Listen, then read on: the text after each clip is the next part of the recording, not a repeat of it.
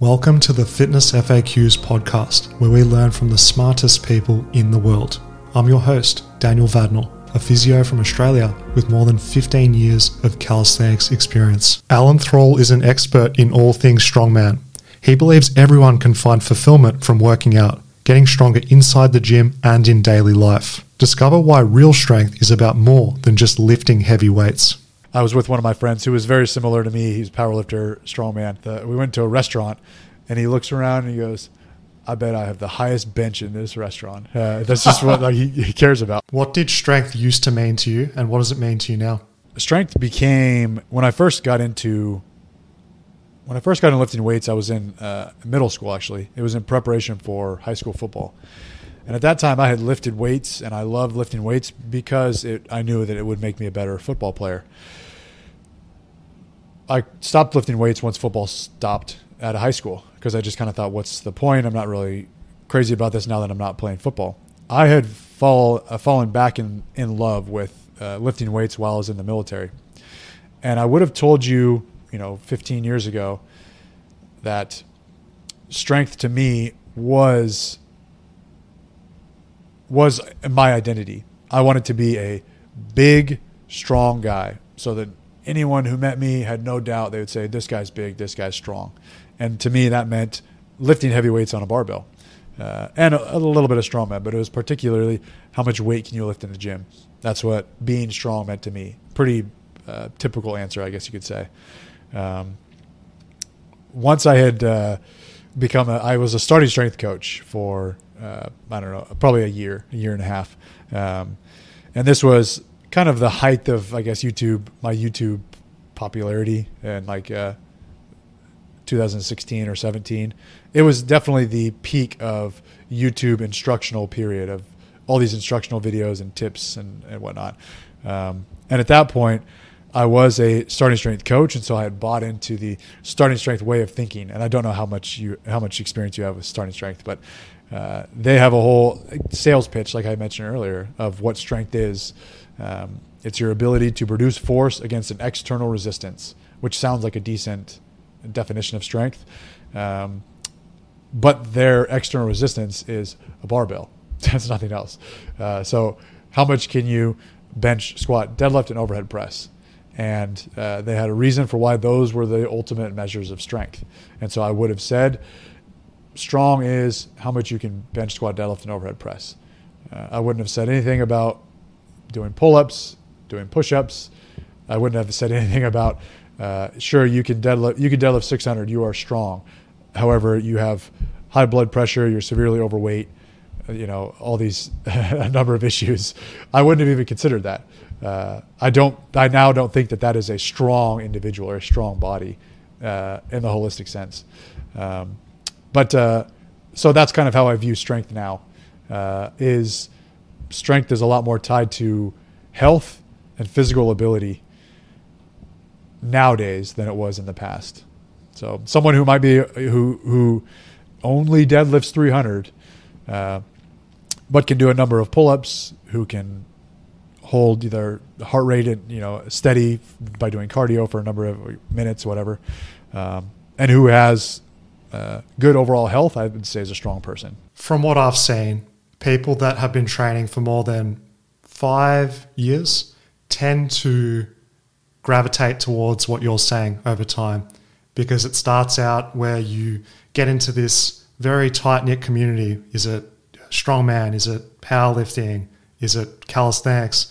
And then over time, you realize that strength isn't singular, as you said. There's a lot more domains to it. There's the absolute strength of pushing heavy weights, which is fantastic. Then there's also relative strength, just being able to move your body around with calisthenics-based movements, and not discounting health, because you can chase peak strength, and no one's going to argue that the strongest people in the world or the fittest people in the world aren't the healthiest, because there's almost like a inverted U like an inverted U of health relative to your physical function. Like the fitter and stronger you get, to a certain point, improves the quality of your health. You go too much the extreme to being the best in the world, you're probably not the healthiest, because there's certain sacrifices that are required to be made. So most people listening and watching can relate to this progression and maturity over time, that it's okay to become less identified with one particular way of doing things and gravitate towards a more holistic approach. But I feel that it's difficult for people to do this because we're very social, community-based creatures. Human beings are like that. And then when you say something like, I want to lift weights, but I also want to do some cardio, that's polar opposite. You can't be doing that. Or same for my world. It's like, I'm doing calisthenics, but I don't mind lifting some weights to fill in the gaps and just become complete from both sides of strength. Yeah, I was talking about having a conversation like this earlier today. I think that a lot of it is very tribal, especially with what social media, not to say that social media is a bad thing, but with what social media has done, we get inspired or motivated by a type of person, whether it's, I saw World's Strongest Man and I want to be like one of these guys. I saw a big, strong power lifter. He has kind of similar body type to me. I want to do that. Or I was watching the Olympics and I saw some gymnasts doing this, and those guys are jacked and they do this and that. So you kind of are motivated and inspired by this type of person, and then you strive to be like that person or that group of people, and you kind of get into this tribe, and now your values are of the tribe's values, and so you want to show your status by saying, I squat 405, and within my community, that's strong, and so that's what I'm shooting for. And I think that can be good for people to get involved. And I think, like you said, being social is important.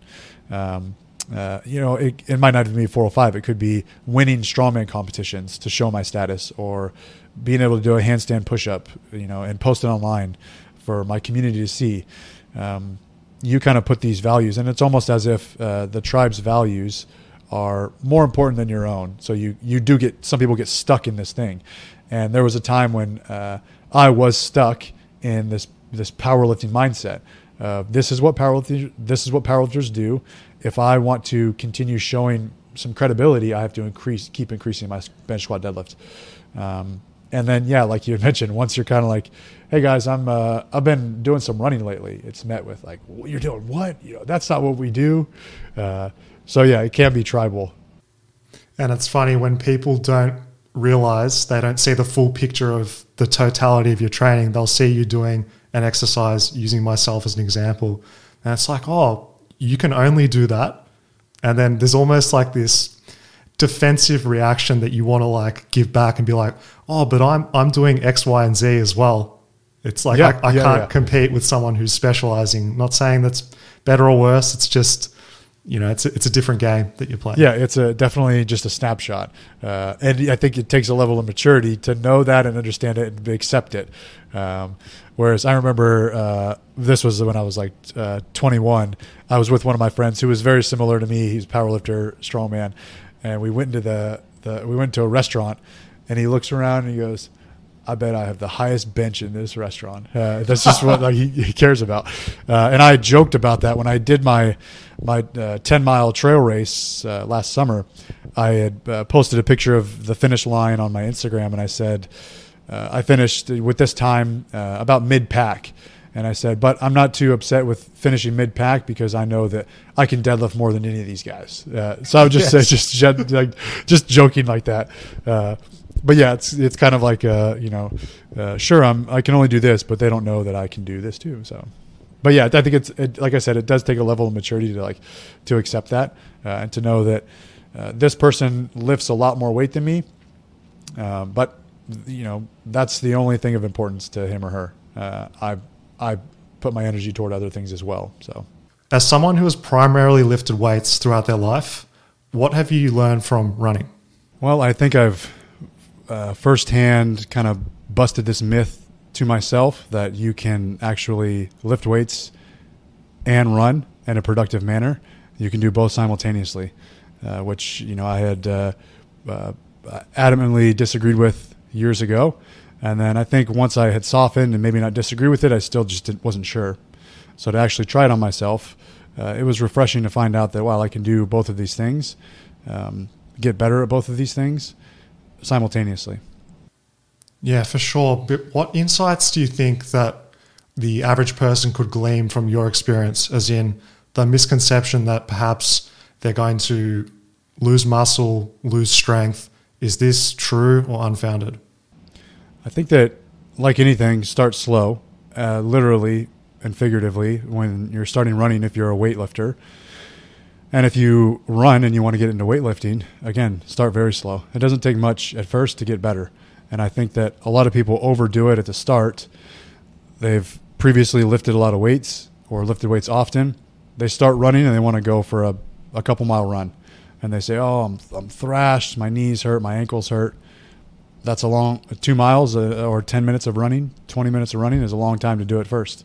Go run around your block. Maybe even break it up into 30-second slow jog, shuffle, and then a minute walk, whatever it is, just to start slow, literally in your pace, but also in progression with mileage.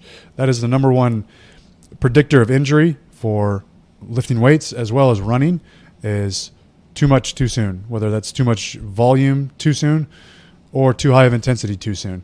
And I think that, people who go hard in the gym and lift weights and chase big numbers, they kind of take that same mentality into running.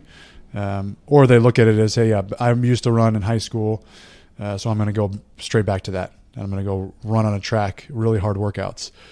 So again, too much too soon, too fast, too quickly. Is there any recommendation, sweet spot guideline that you'd recommend for someone who is primarily lifting weights but wants to start introducing in some cardio? Like how much frequency and time would you recommend? Honestly, once a week is enough. I did twice a week. It somewhat depends on the individual. If they are very active and they're on their feet often, so before I had started incorporating more running into my routine, I was already walking 15 to 20,000 steps a day, just on my feet all day. And so to throw in a couple miles of those 15,000 steps, it didn't really bother my knees or hips or feet. But if you are sedentary or if you just work a desk job and your only real activity during the day is an hour at the gym and you want to start running, you start running a couple of miles at once and that's a few thousand steps additionally. So it does depend on the individual, but I think that once a week is enough. I started with twice a week. I would do twice a week. One of the runs would be 2 miles. Another run would be 1.5 to 2 miles. And I would do that, I think it was Tuesday or Wednesday and then Saturday. And I would not care about my pace. I would log it in my watch, just to keep track of it. But I would look down and say, sometimes say, wow, that's slow, but not be upset about it. And there were times when I would run and I'd say that was pretty fast. That's good that I can run that fast and not be affected by it. But I need to slow down. So it was kind of just to keep me in check. Because I knew going into it, I didn't want to do too much too soon and put another sour taste in my mouth or have some sort of confirmation bias and say, see, I told myself running is bad. You shouldn't do it. With that said, I've talked a little bit about the interference effect, and a lot of people will cite that either weightlifting or running can have this interference effect when done both at high volumes. And if you are trying to be an elite runner, that needs to be the bulk of your training with some weight training to help improve your running, as well as a number of other reasons, injury prevention and things like that. But if you're primarily a power lifter, I'm not going to prescribe a bunch of running to you unless it's something you wanted to do. So if both of those things are kept down at a lower percentage, I don't think the interference effect is anything to worry about. Maybe for more elite or more advanced athletes. It's refreshing to hear that advice because in fitness, it tends to be an all or nothing type of recommendation. You're either doing all the cardio or you're doing no cardio. And seeing that you were getting some beneficial effects from a twice per week frequency while also concurrently lifting weights is really affirming to the average listener, because I feel that we want to get stronger, build muscle, and have a decent cardiorespiratory base to feed into all of those different disciplines, for sure. And last thing on the cardio, how would you recommend structuring that into a week when combining it with strength stuff, i.e., do you do it in the AM session, the PM session? How do you like to fit it in? I think it depends on your schedule and what works best. I would do it really whenever I could get it in. I find that running, if it's low intensity, running first and then lifting weights, I feel a little bit better than the other way around, depending on how much volume I'm doing. If I do a whole lot of squats and my legs are fatigued and a little bit pumped, it's not, running doesn't feel that great. But I feel like if I run a couple miles, low intensity, rest for a minute, let my heart rate come back down, I'm warmed up and ready to go. And there were times when, just because of my scheduling, I could jog to the gym, which was only a few miles away. I could jog to the gym and do my workout. So that was kind of how it was structured. But really, whenever you prefer. I would also, last summer, I would try to run early in the morning, even before the sun came up, just because the heat here is over 100 degrees Fahrenheit for months. So I felt best running first thing in the morning. So that's how I would structure it. But I don't think no scientific data to say this is better before or after. Yep. No, for sure. And I think that having one's personal situation preference at play is huge, because even if the science said, Alan, you have to do it at this time of day, but your schedule with being busy with work, your own training external to the cardio, busy family life, if it was the difference between you doing it when it's optimal and you not doing it, I know your answer would be just doing it because it's important to you. Yeah, absolutely. I think the science actually suggests that weight training sessions are your best performance is 8 hours after you wake. I like to do it within an hour of waking, just because I prefer to lift weights in the morning for a number of reasons. So that's what I do. So yeah, you're right. We are both the exact same in that respect. I have heard those studies and I can feel the difference in myself personally in terms of my strength in the afternoon compared to, like you said, within an hour of waking, we're already in there hoisting some heavy weights. But as you said, it gets done. It's the habit, it's the routine. And that's why I also subscribe to doing it first thing in the morning as well. Yeah. What were the main benefits that you found from running, be it signs and symptoms that you felt physically, mentally, etc.? I don't have any hard data on any metrics that have been improved, but I like to think that my resting heart rate has improved. I didn't measure it before I started running to now, but I like to think it's improved.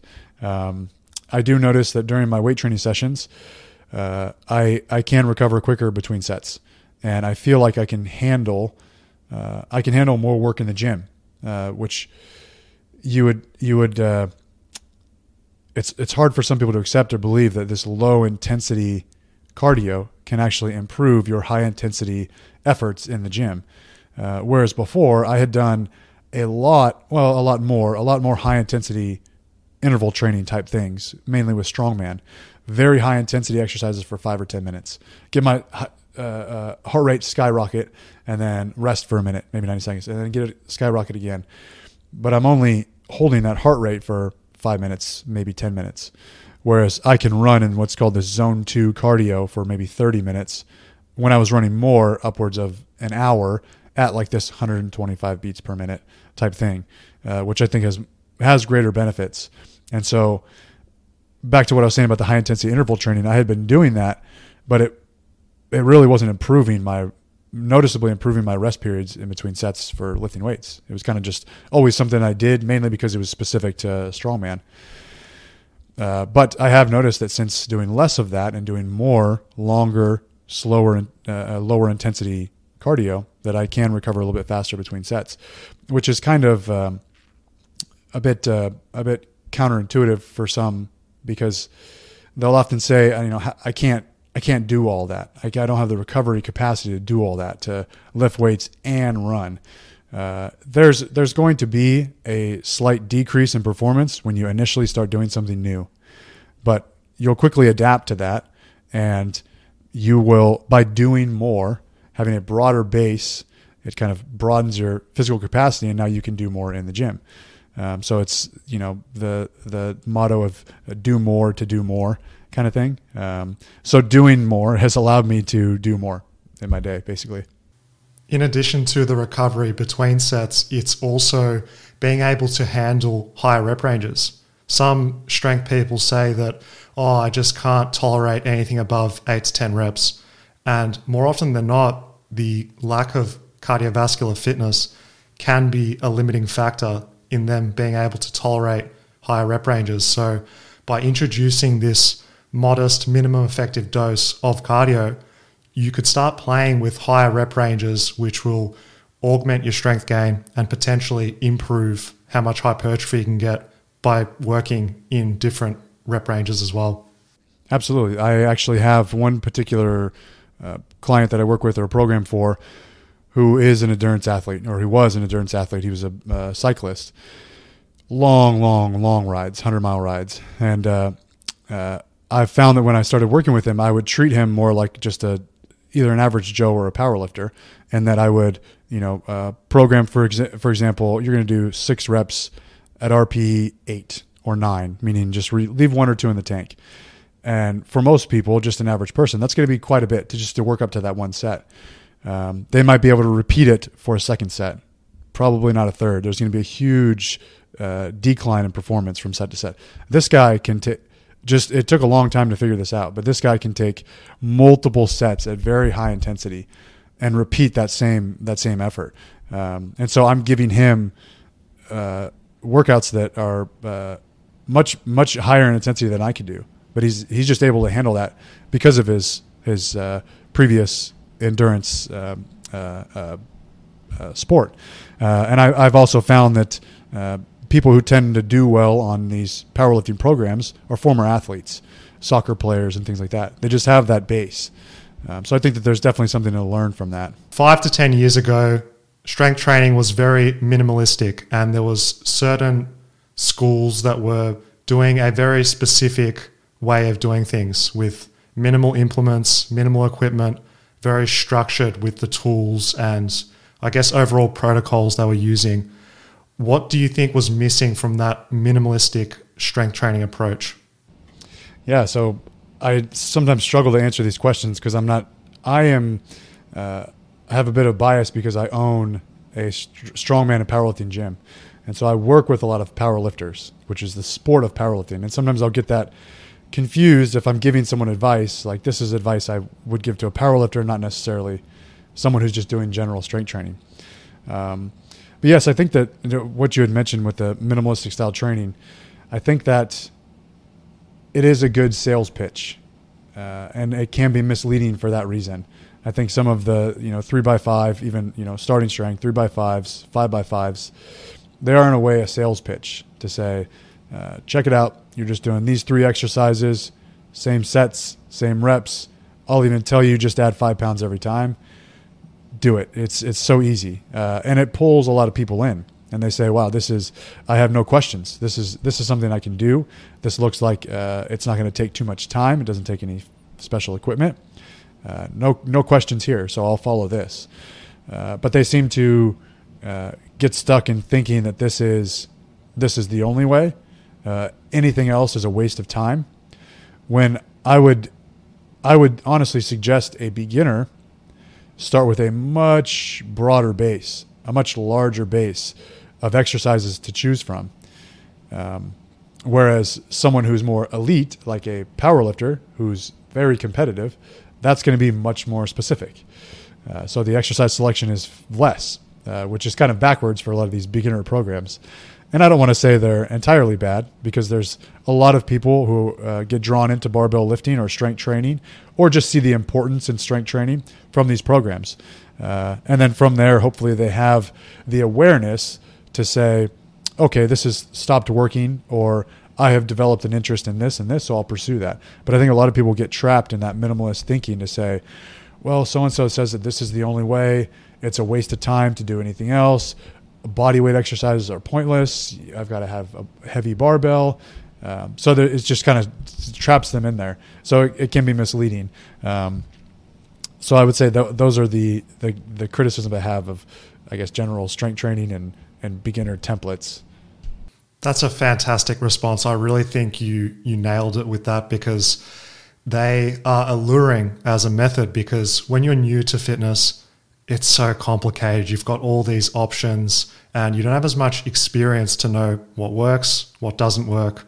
And just following something as simple and sometimes even dogmatic as it is will bring about success for that very reason. It's constraining what you're doing. It has all the elements of a good program, being consistency, following similar exercises, progressive overload, etc. But what you said with beginners benefiting more from variety is good. Having larger movement variability and being able to express yourself in different ways and just get used to moving your body in a more diverse set of movement patterns has so many benefits. This is the same type of recommendation that we give kids when they're starting out in sports. It's not specialized from day one. It's the same approach as given if you want to get into powerlifting, build the base of strength, base of muscle, and then specialize. So would I be correct in saying that what you would do to improve one of these minimalistic resistance programs is you've got your squat, bench, deadlift. Instead of just doing them with a barbell, you'd change variations. You'd use different tools such as dumbbells, etc. Would that be right? Yeah, I might even add an or. So this or that to a number of things so that they do have some range to kind of play in the gym or wherever they exercise. I think that would be best, yeah, to have a number of, somewhat of a template, and you can kind of pick and choose from these different movement patterns. Could you give us a few examples? Yeah, so I think that I have used a lot more recently bodyweight exercises with my clients. And good man. And I even with myself. And there's a couple of reasons for that. So primarily for the upper body, push-ups, pull-ups, and things like that. Now, the criticism of bodyweight exercises is that they're not very scalable, because if you have an untrained person who's overweight, I'm not going to prescribe a max set of pull-ups if they can't do any pull-ups. I just worked with a lady earlier this week. She cannot do a push-up, so that's one of her goals, is to do she said a set of push-ups. But she can bench press a training bar, a 15-pound barbell. So anyways, I had to let her know that, hey, you can do push-ups on an incline. You can do push-ups on a surface, an elevated surface. Instead of doing pull-ups on a barbell vertically overhead, you can do rows. You have a squat rack and a bar, just do inverted rows.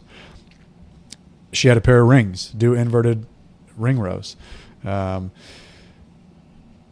So that's one thing that I like doing, that it's scalable and it feels good for people. In the same note that deadlifting a heavy barbell, you feel good, you feel accomplished. I think being able to do a pull-up or move your body through space and push-ups, I think that also feels good. And so one other thing about bodyweight exercises is they can be pushed very hard. I can push those to failure and not feel bad about it, or not worry about necessarily injury or overtraining someone. You can push a set of incline push-ups, 20, 25, 30 reps, go to failure. And oftentimes I will say that. I'll say on the last set, just go all out until you can't do another push-up. Same with rows. Whereas you can't say something like that for a barbell movement. Just squat this weight until you can't stand up. So they can be pushed very hard. And while I think that as a trainer, it is important to write productive workouts, not just exhausting workouts. It's easy to write an exhausting workout, but it takes some thinking to write a productive workout. With that said, I think that people do like to feel accomplished when they leave the gym. They like to feel like they worked up a sweat, like they're tired, like they worked for something. And so I can put in these bodyweight exercises, and they can push themselves really hard. And people shouldn't be insecure about going from, say, weights to substituting movements for calisthenics, because they will translate. And I like what you said there with building success is key. And one of the ways that beginners can integrate this success, if they're finding it really hard to do multiple reps of an exercise, just say they can only do a pull-up, a dip, and they can only do 1 to 2 reps at the most, instead of just doing sets, try and think of doing a total amount of work. So they can come in, the first workout, I'm going to do 25 pull-ups. Doesn't matter if I do 1, 2 per set. If I get 25, that's a big win. And then over time, you can look at the accumulation as a form of getting that success and win as well.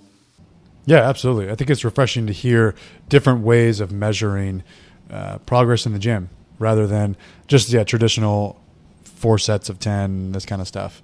So yeah, just total reps I think is good. Daily volume or even weekly volume. Yeah.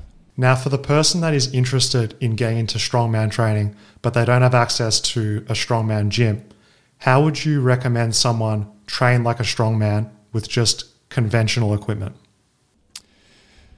Deadlift. Build your deadlift. If you have a barbell, do it from multiple heights. Deadlift from the floor, deadlift from a deficit, deadlift from at the knee, below the knee, multiple different heights. I think doing lots of push press, overhead push press. So you're learning how to use your entire body to propel weight overhead. And I think that a strong deadlift and a strong push press are going to set you up for nearly any of the implements you'll face. There's a bit of skill involved with some of the implements like a log or an axle. But I think that being strong in the push press and deadlift are most important. Beyond that, I would say front squats, lots of front squats, because you are picking up objects in front of your body, sometimes walking with them, whether it's a stone or a sandbag. You have to pick it up off the ground and you have to stand up with it. So I think that a strong front squat, strong deadlift, strong push press are best. Beyond that, static grip work, whether it was you could do a heavy dumbbell hold, but I think that pull-ups mixed with hangs. Even if you were to do a set of pull-ups and hang for 5 seconds in between each, or if you're able to do one-handed hangs, I think that is the best grip strengthening exercise that will assist with anything that you're going to test in strongman. Fantastic. Very comprehensive, very actionable, not confusing at all. I really like that. With the grip specifically, what kind of progressive overload metrics would you be looking at specifically for, say, strongman? Similar to what you had mentioned with the total pull-ups, 25 pull-ups in a workout, however you do it. It would be time. So I would say, just depending on who it was, but if I was to say you're going to do 2 minutes of static hold or hang from a pull-up bar, you're going to do 2 minutes. And you're only going to have the timer running while you're hanging on the bar. And some people might do 30 seconds and then stop the timer. They get up there, they do another 30 seconds, stop timer, you're at 1 minute. And so you're trying to do that 2 minutes in as few sets as possible. And at the point when you can hold, I'm just throwing out numbers, but at the point where you can hold yourself for 2 minutes straight in one set, now we can increase the time. So that's how I like to prescribe grip work. What are the specific benefits from doing strongman training? How would you sell this to someone that is keen on starting? I think that it's a little more, we like to talk about exercise being functional. And while barbell exercise is functional, you're picking something up off the ground. A squat, you're going through a full range of motion. So it can be a loaded stretch. Strongman, to an extent, forces you to move outside of a squat rack, actually move with your feet, move with weight. And it puts you in some precarious positions. Just like life, picking up a sandbag on the ground, you have to dig your hands and get your knuckles on the ground. So it's this extreme deficit deadlift, if you think about it. You have to pick things up with a flexed spine, with your back rounded. You have to pick things up with your back. Sometimes you can't really use your legs. So it kind of strengthens your back through that flexed position. Pressing odd objects overhead is a little more challenging and adds a few extra elements than just pressing a clean barbell all the time. So yeah, I think that it forces you to move, like many strength disciplines. It just forces you to move in more planes than static bench squat deadlift. Now those benefits sound great, but I'm sure that pushing yourself to obtain that comes at a risk. What recommendations would you have for mitigating injury risk? Because we can't say prevent. Life is risky just to begin with, but how would you advise people to sensibly train strongman and reduce their injury risk? Always start slow. Like I had mentioned with the running and the lifting.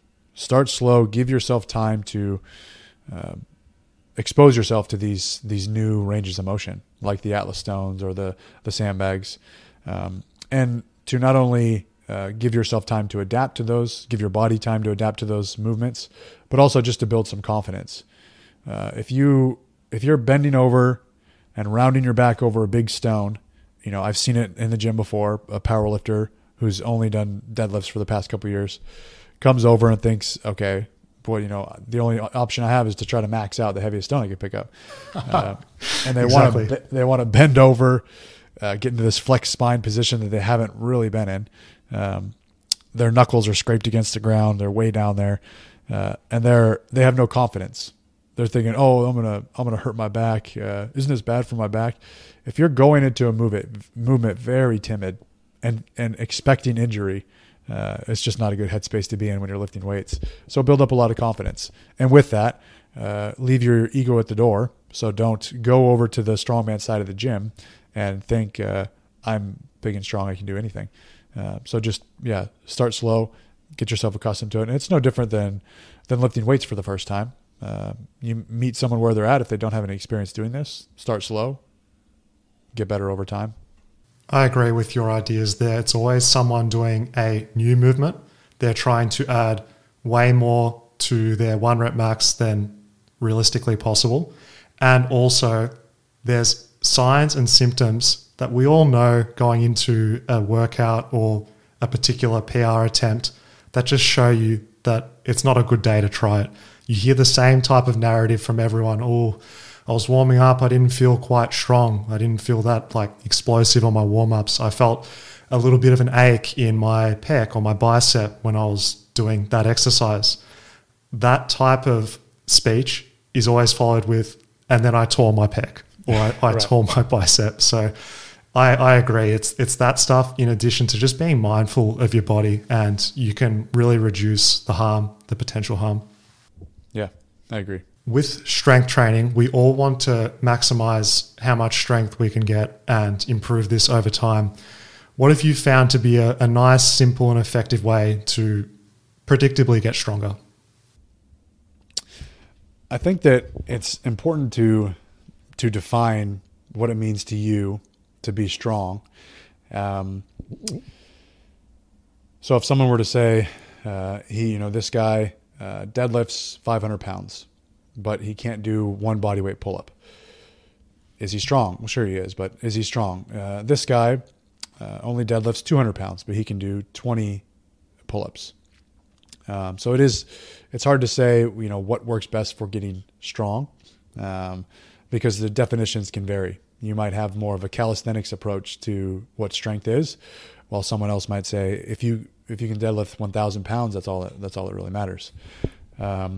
But I will say that to an extent, specificity is important. So if someone was to come to me with a specific goal to say, I want to deadlift 500 pounds because that's my definition of strong, I'm going to have them do some deadlifts.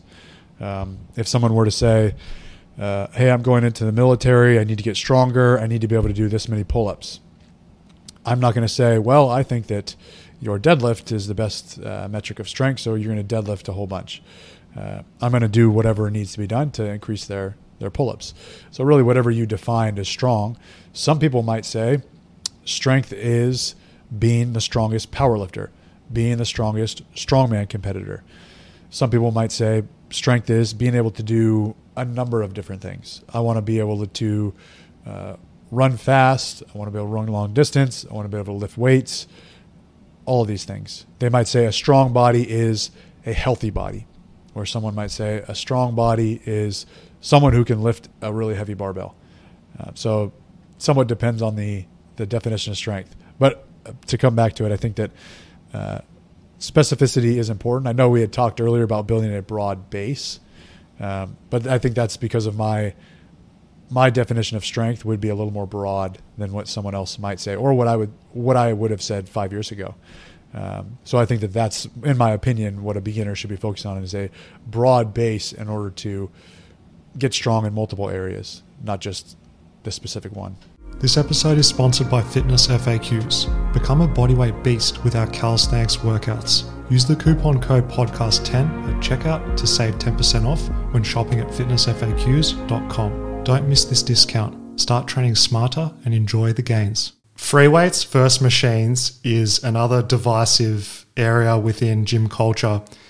What's your opinion on this, and how should we decide whether we do one, the other, or both?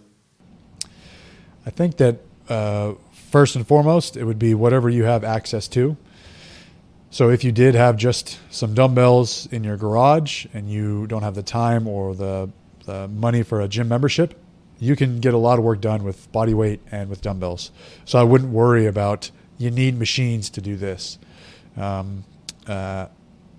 With that said, if you went into a commercial gym and you were attracted to the machines, there were a whole bunch of machines. Maybe there's only one squat rack in the gym. You go to busy time and that squat rack's always being used. You don't have a lot of confidence in free weights. I would have said 5 years ago, don't do the machines. You're wasting your time. You need to figure out a way to get in that squat rack. But no, you don't have to use a barbell to get the benefits of resistance training. As long as you have mechanical tension on the muscle, you could do it with machines. If you really lack confidence in free weight movements and you're on your own, you don't have a personal trainer, there's nothing wrong with going with some machines, maybe until you build some strength or some confidence. I will say that if someone was to say, hey, Alan, I have access to free weights and machines, where should I start? I would encourage them to start with free weights because I think there's some added benefit, not only building muscle, but the balance component that I think are valuable. Also, just the stability of the free weight moving. There's also, you're going to get more bang for your buck out of free weight exercises. So large compound exercises, you are using more muscle groups at the same time. So you're going to get more work done in less time. So for example, if you were to do a barbell back squat, you're going to get a lot more work done to your overall body than if you were to do a leg extension or a leg curl or even a leg press. Your whole body is being loaded with a barbell squat. And not to mention, like I said earlier, you might be going through a greater range of motion with free weights. If you're able to get down to depth, you're kind of limited with a leg extension or a leg press machine.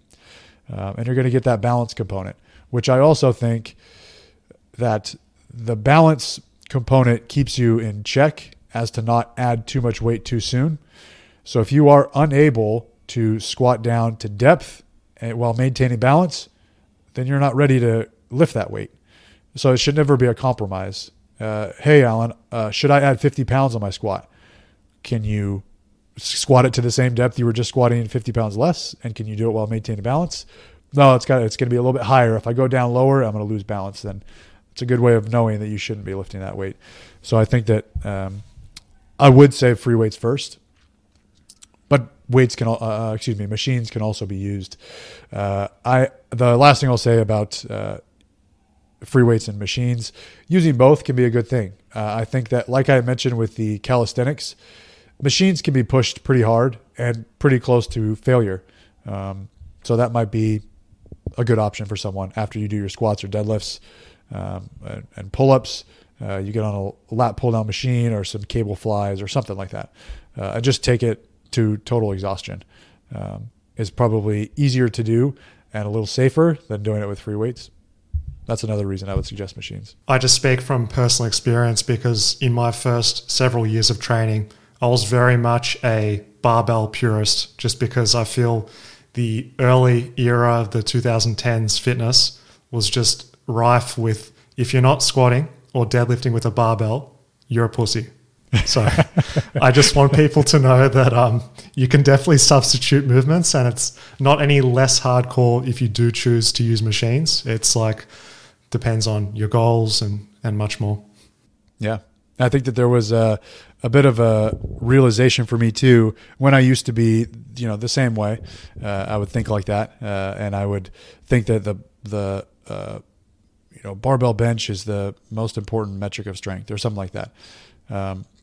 But I'm being outbenched by a number of other people who train far differently than I do, or who don't do a lot of bench press. Or I would say barbell bench press is the best for upper body hypertrophy. If you want to build chest and shoulders, triceps, got to bench press. But there's gymnasts or any calisthenic training who have way bigger pecs and shoulders and triceps than I do. And so it was kind of like, yeah, maybe I'm not right about this. So yeah. And what I want people to understand is you don't need a plethora of exercises to get the job done. As you said, people look at gymnast physique or calisthenics physique. They would assume that they're doing all this stuff or maybe lifting weights too, but often they're just doing push-ups and dips. Yeah, so I think that as an outsider, because I wouldn't call myself a calisthenics guy, I think that at times, from the outside looking in, it appears like a lot of calisthenics is a bit of a circus, and that it's just for show. And I also think that sometimes that looks unattainable. So what I mean is calisthenics, like you had said, it could be pull-ups, it could be dips, different variations of those movements. But we see it as kind of the bar star stuff of like flipping around and clapping hands and catching a bar, or doing, front levers and one-handed handstands, things that look like it's just, like I said, a circus, just a show of entertainment, but also just completely unattainable. Like even myself, I look at some of those things and think, I don't think I would ever be able to do that. And so I'm not going to sit down and say, I want to work towards this. It just looks like something that I would never be able to do. And so it's almost like I just don't accept it. And I'm being very general. I'm not being specific. For sure. And that is the consensus with when people do see calisthenics, because someone sees a bench press. If you've never done bench press before, you can hop on there and bench press the bar.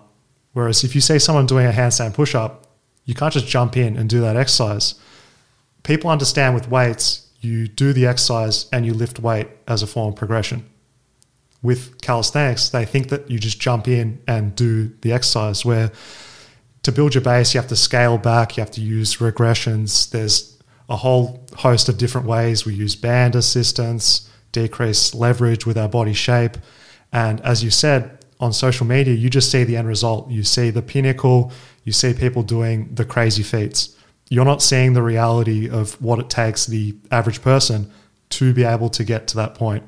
And secondly to that, with the calisthenics style of training you might see online, it looks very disorganized. They're just doing these skills, or they're just pumping out reps. There's no real structure. But behind the scenes, the people that are doing it properly, sustainably, and progressing, all types of people, the average Joe, adults, etc., are doing it in a scalable way, just like weights. Yeah, that is good to know. And I've been learning that myself. I recently found I don't know if you're familiar with him, and I might be butchering his name. Is it Rafael Paez? Yeah. But I've recently started following him on Instagram, and he posts a lot of stuff regarding training with calisthenic training that he does.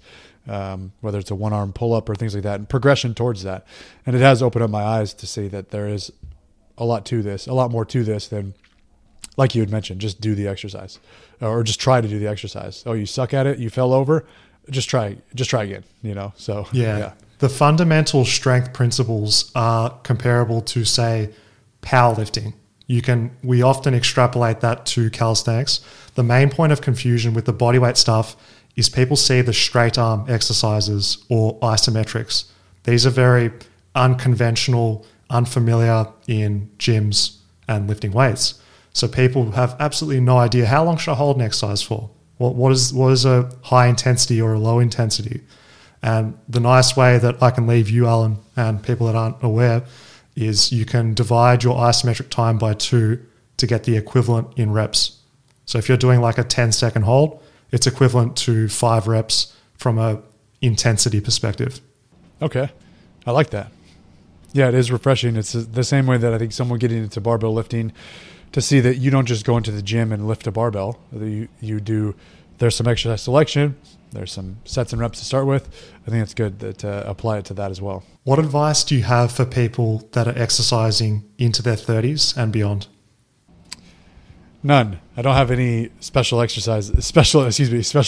for. I wouldn't say that 30s is aging, but 30s, 40s, 50s, 60s. No special advice. I don't, and I take this from direct experience. Whenever someone emails me an inquiry about personal training, sure, I like to know their age just to put a face to it. But their age is not nearly as important to me as their training history or their training age. I have worked with people in their 30s who are getting off the couch, completely sedentary. They've never played a sport. They've never done anything in their life. They've never really even exerted themselves. They've never went in the backyard and dug a hole. That person is only 30, but they're going to start from scratch, bare minimum. I've worked with 60-year-olds who have been powerlifting for 20 years. And they're like, hey, I'm here to get some powerlifting training. What I always ask them, what have you been doing recently? And I kind of look at that as to what they can tolerate right now. Not so much, well, you're in your 40s and 50s, so your recovery is quantified by this, and you're only going to be able to do this and that. So maybe I'm naive, but from my own personal experience, I don't make any special considerations for anyone, regardless of age. But you had asked for, maybe that wasn't your question, it was more of advice. I would say that my advice would be that it is never too late to make a change physically. So some people think hey, I see on Instagram these 21-year-olds who've been lifting for this amount of time, lifting all this weight. I'm 38, I'm past my prime. It's never too late. I wasted my teenage years in my 20s, and now I'm here. And it's like, you think about where you're going to be when you're 60 years old. If you continue with that mindset and do nothing, you're going to be crippled. So start now. You can turn things around. And what you do in this decade is going to benefit your next decade of life. So my advice is do not wait any longer. Start now. And embrace the fact that you can make some changes. Powerful message, and it is all relative to where you're at within your journey. And I'm sure you give that same type of advice to people that have had experience with training and then maybe had a layoff for months or even years. You would probably recommend that even though you were at this level previously, we've got to start you where you are today and then just progress that over time. Try not to get too attached to what you were previously and just build on what you are now. Yeah, so I think that would be a better answer to your question with advice. And I've worked with that. A lot of times it's parents that would say, I used to lift weights, had a kid, had a couple of kids, had a family, started a family. 10 years later, here we are. I haven't done anything since then. And they'll, sometimes, not always, but sometimes they'll tell me what numbers they lift. And I'm like, how recently? And they're like, back when I lifted, 10 years ago. I'm like, all right, forget about that. That was a lifetime ago. We're not worrying about that. So yeah, don't compare yourself to what you were doing. Start from scratch and accept it. So, what would you say are the biggest changes and the evolution you've seen in health and fitness over the years? We had talked about it very briefly, and I don't want to give this a negative answer, but you had just kind of talked about the shift in, at least online, health and fitness, YouTube fitness. I think it's become one large advertisement and sales pitch with products and programs and apparel and all this kind of stuff. And so I think that's been a large change, even with the quick snapshot of Snapchat and Instagram posts, YouTube shorts, just boom, boom, boom, flash all this stuff in your face. When I think that these longer format videos are going to provide a lot more value for anyone looking to start. And I think that people get impatient. They want an answer now. They want to learn something new now. So maybe they're attracted to this, maybe not. But I think a negative aspect, I think that has been the the worst thing, I think, for health and fitness. Now, to be positive, it seems like a common theme or trend is for a lot of YouTubers. I'm putting myself in here as well, to debunk or go back on things that they said previously. It's like a false sense of virtue signaling. Yes, exactly. Yeah, and it's a lot of, even like titles of like 5 things I was wrong about. It's like a very, very catchy to do that and say like, and just to go back and look at things that we thought were hard truths during this information boom on social media, 2010 to 2015. To kind of go back on those and challenge those ideas, which is good. And that is the positive, the change that I've seen lately. Maybe to bring a little bit more, we are bringing more skepticism to hard claims and hard truths. While they're still there, I think that most people are becoming more aware of what they're told. And anyone who goes online and posts, for the most part, I'm not saying like Liver King is still very popular, so I can't really say that this always happens. But when people post hard truths to say, this is why this, this, do this, not that, all these very black and white polarizing pieces of advice, that most people will question it or say that like, you can do this to this extent, or actually this is good, this is better, so on and so forth. So I think people are becoming more aware of what they believe, challenging some ideas, and thinking for themselves. And I don't know if that's because, we've just been consuming so much content over the past 10 years that we're kind of now filtering through what's truth, what's still holding on to this day, what's BS, what was a trend, what was a fad. But I think that would be the biggest change in health and fitness. And I suppose I'm just talking about from a social media standpoint, but that would be my answer. It's a double-edged sword because this information age has been a blessing and a curse, because universally I look around at public gyms, the level of overall knowledge and technique people are using has improved substantially. You can see people choosing exercise which makes sense with each other. Their form is good. You're seeing progression. You're seeing consistency. All of that is fantastic. But then because there is just so much information, if people don't have the ability to identify principles and concepts, they can get very overwhelmed, because at the end of the day, the people that rise to the top in fitness, we're all speaking about the same things. The delivery is different, and that's what keeps you engaged to different content creators. But just being able to understand that regardless of how it's changed with clickbait, titles and thumbnails and stuff, that is a requirement of the game. I'm sure people understand this, but it's what's behind that. Is there substance behind the message? Should be your deciding factor with who you listen to and what community that you're involved in my opinion. And just having that at the front of your mind is key to, being in the game. Yeah, and I like what you said about saying the same things, same message in a sense, but it is just about delivery. Some people are more attracted to very scientific rich information, while some people do like a little bit more anecdotal information. I just want to hear about what this guy or this girl does. I like their attitude and their delivery. I think that's kind of what separates a lot of the content creators, is just personality and delivery, while it's still essentially the same information. But I didn't even think about it until you mentioned that going into a gym nowadays, it is quite a bit different, at a commercial gym at least. I do remember when I trained at a gym called California Family Fitness before I had Untamed Strength, there was only one squat rack and one barbell. You weren't allowed to do deadlifts. But now you go into these gyms and they understand we need more squat racks because people want to do that. We need to build some deadlift platforms because people like doing deadlifts now. And so I think that is kind of leaking into more mainstream fitness.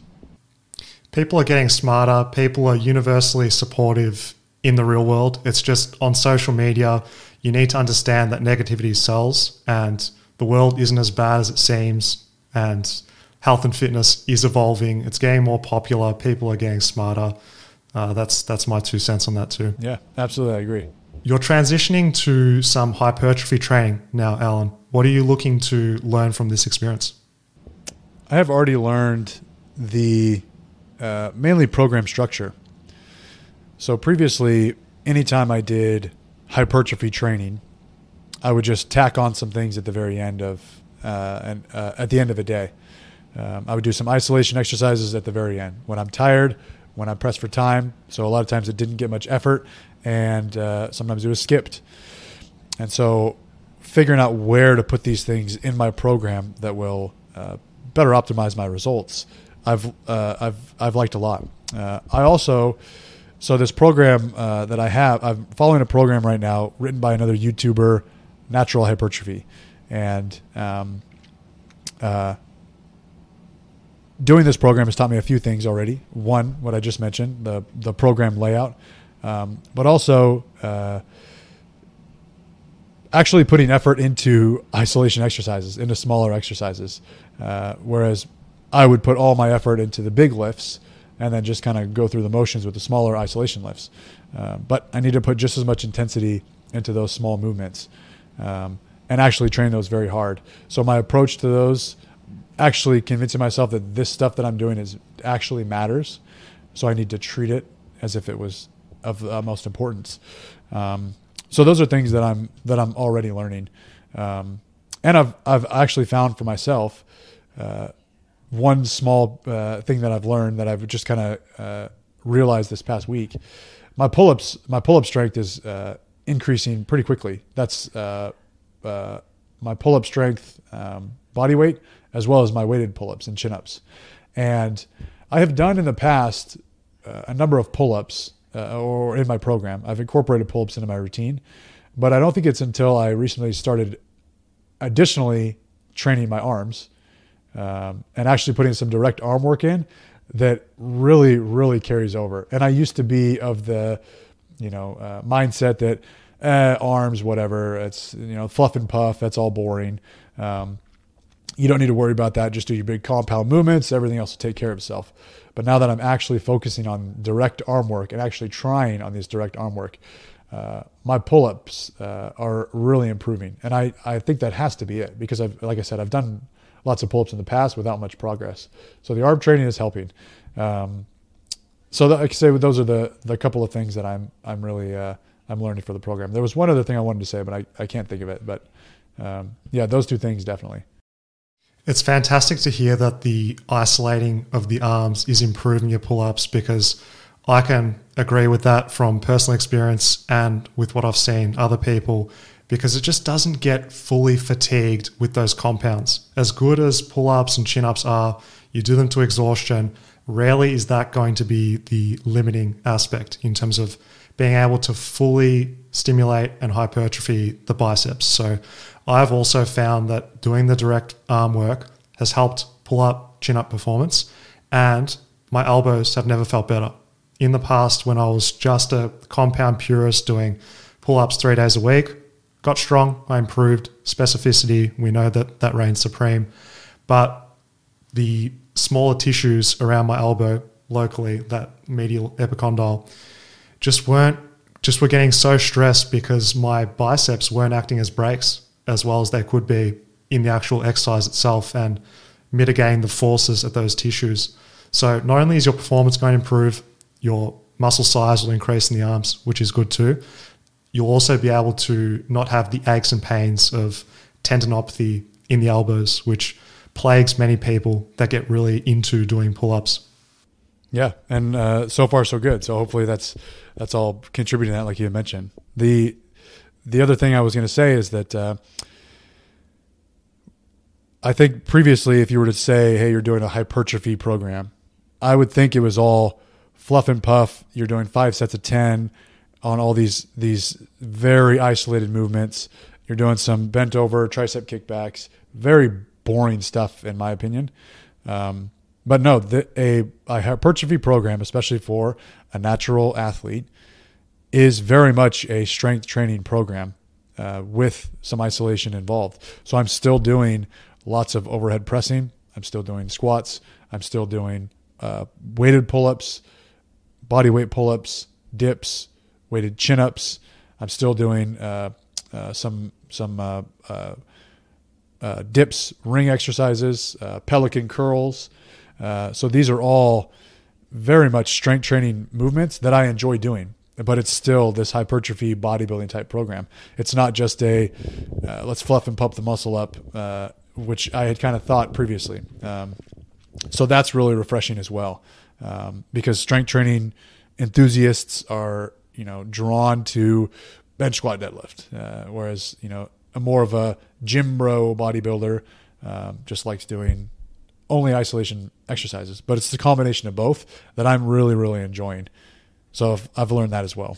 It can be both. And like you had mentioned with calisthenics, I'm sure that some people think, oh, calisthenics, so I have to do bar revolutions and handstand walks and all these things, and it's like, no, you're going to do a lot of push-ups and dips and things like that, actual strength training, as well as barbell movements, as well as arm isolation exercises. So it's not just this end product that you see as the bulk of your training, which is kind of what I thought bodybuilding training was, or hypertrophy training. And that is one of the major benefits of a hypertrophy approach, is that you have progression in so many exercises. And that's what keeps it really fun. You've got progression in your compounds. You've got progressions in your isolation. You're not married to one low rep range. You can use sets of 6 and build some strength and muscle with that, or you can go up to 30 reps. There's just a lot more variability within exercise selection and intensity, if you will, of effort relative to failure at different rep ranges too. Yeah, that's another thing that I see, 6 to 10 reps at times, sometimes 15 reps. So yeah, the additional sets and reps, or the variation in sets and reps is really nice. It's not just 5 sets of 10 for everything. So yeah. Awesome, man. Thank you so much for sharing your wisdom with the Fitness FAQs audience. Where can people find out more about your work? Untamed Strength is my Instagram. Untamed Strength or Alan Thrall on YouTube.